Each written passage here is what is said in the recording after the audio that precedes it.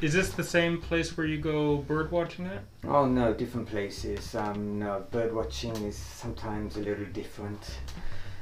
So sometimes, yeah, I go when I go hiking. I don't really bird watch. I don't take any gear like binoculars or camera or anything. So just a stove for cooking and things, and go up, cook something on the top, and like that. Oh, but it's not an overnight.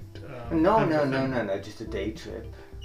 We get up at 6 o'clock in the morning, leave house about 7, get to the start of the hiking course maybe about 9 o'clock, and then start hiking or lunch on the top, and then back down, right back home about 5 p.m. Well, we don't really cook, a cup of noodle, have a little stove with a gas cylinder and cook, and just boil water, some tea, some soup, and a cup of noodles like that. It's not like making a stew or, like that 3-course meal. So you're out all day? Well, yeah. Interesting. So, yeah, it's really nice. Nice air, fresh air, and a little bit of exercise, muscle training, up and down. I'm trying to remember what the weather was like yesterday. Was it nice? I didn't go yesterday. This was on Sunday. On Sunday? Oh, yeah. I'm trying to remember what the weather was like on Sunday. Was it beautiful, nice? like today. Really? And so the cold didn't bother you? Well, it's not cold, is it? I guess not. I guess it's not cold. Cold, no. There's much worse cold than this, isn't there? Yeah, I guess it could get colder than this. Oh, yeah. Well, this is what the top temperature's 14 or 15, Yeah. You get to the top of the mountain, it's a little bit colder, of course, but if you get to -10 or -5, that's pretty cold. I see. You have like a trekking pole? Yes, I have one of those. Do you use it? Yes, I do sometimes, not all the time. Okay, can I ask why? Why do I use it, or why do I not use it all the time? Why do you use it? Yeah. It's good for 2 things. One, I suppose it exercises your upper body using your arms rather than just leaving them limp. Yeah. And also it's easier when you're pushing down on the stick. It releases a little bit less pressure on your legs. I see. And also when you're going down, you have it much longer, so it supports you rather than you're going down the hill. So it gives you a little bit of resistance rather than your body weight going down. So. And so you use one pole, or do you use 2? You have 2. I have 2, but I usually use one. I like one to hold onto a rock or a tree, and the other one like that. Some people use 2, but I like to use my hand as well. I feel a little bit more confident when I'm doing that. All right. Were there many other people out there? Was it pretty crowded? Some places, not all the places, but some places a little bit crowded. On the top, we couldn't get a little table, and we had to sit on the grass and like that. So. I think the only time that I've done that in Japan was we went to Kamakura. This was about 10 years ago or something like that, and I guess they have a lot of trails there. Yes, they do. And I had been to Kamakura many times prior to that, but we just go to the shrine and eat and drink, and that's all. It was our first time venturing out into the hills. Okay. You've done that in Kamakura? Oh yes, there's a very famous hiking course. Goes all the way around. Yeah. It's really beautiful. What a view, huh? Yeah, it's lovely. But that's nothing to what you can go to if you go to other places, Nishizawa Keiko. Even where I went today on Sunday, you get at the top and you can see for miles Fujisan, you can see Tokyo, you can see the Northern Alps, the Kita Alps, the Minami Alps. It's beautiful. Have you climbed Mount Fuji? Oh yes, of course. More than once? No. What do you mean? I don't know. I haven't climbed it. You're not going to? I don't think I am. Why not? Well, why? Well, the famous saying, because it is there. No.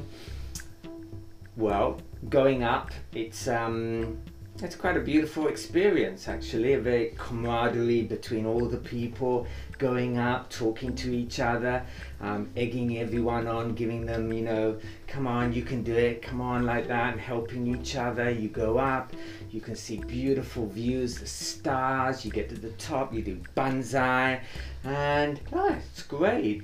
Okay, so you climb up at night, right? Yes, you start about 7 p.m. and then you go up, you reach, probably you get to about the 8th stage.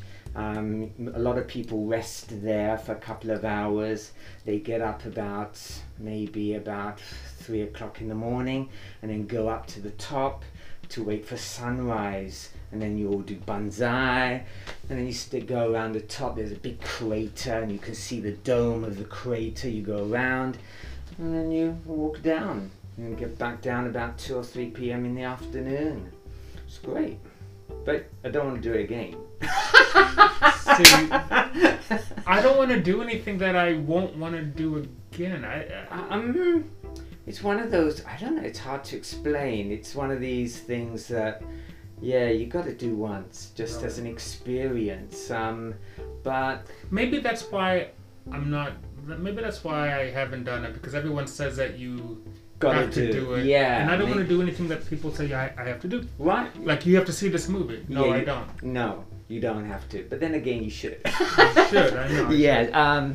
Yeah, sometimes but then that's always the case with that kind of advice, is sometimes they're correct. Mm-hmm. And other times they're not correct. Mm-hmm. And then when you watch it, it's either, oh yeah, I agree with you, or that was a waste of time. Yeah. So yeah, I suppose you have to use your imagination whether you think you would enjoy it, and then if so, then do it. If not, okay. Something else that I wanted to do, which I've never done, was go to Fuji-Q Highland. Mm-hmm. But then we looked online and we saw that it's pretty expensive. That there is no entry fee. But you have to pay for each ride. So this ride is 2,000 yen, and this ride is 3,000 yen. Okay. And the haunted house is what, 8,000 yen or something? 8,000 or something crazy like that. No, I've never been. So you're not a roller coaster guy? I like roller coasters. I've been to many. I've been to, you know, of course, Disneyland, and great, love them. In England we have some. Yomiuri Land I've been to, and some others in Japan. Haven't been to that one, Fuji-Q. They have the Hayabusa, which is, you know, the Japanese for peregrine falcon. It's what used to be one of the fastest roller coasters in the world, they called it. Yeah. I think it's been surpassed by many now, but yeah, the Hayabusa is also the name of the Shinkansen. Yes, a type of train, express train.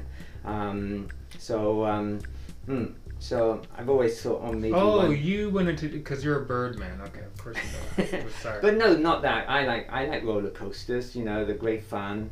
I enjoy them. I'm not scared. I don't scream, but I like the adrenaline, the G-force, and things like that. So, but as you get older, you tend to do other things. You know, I haven't been on a real roller coaster. I mean, a serious roller coaster since about 92. I'm not going to say about 92, since 92. Okay. I went to Magic Mountain. I think we talked about Magic Mountain a few months ago. Mm-hmm. And Six Flags, it's like, people say they have the best roller coasters on Earth. Just the most groundbreaking. Mm-hmm.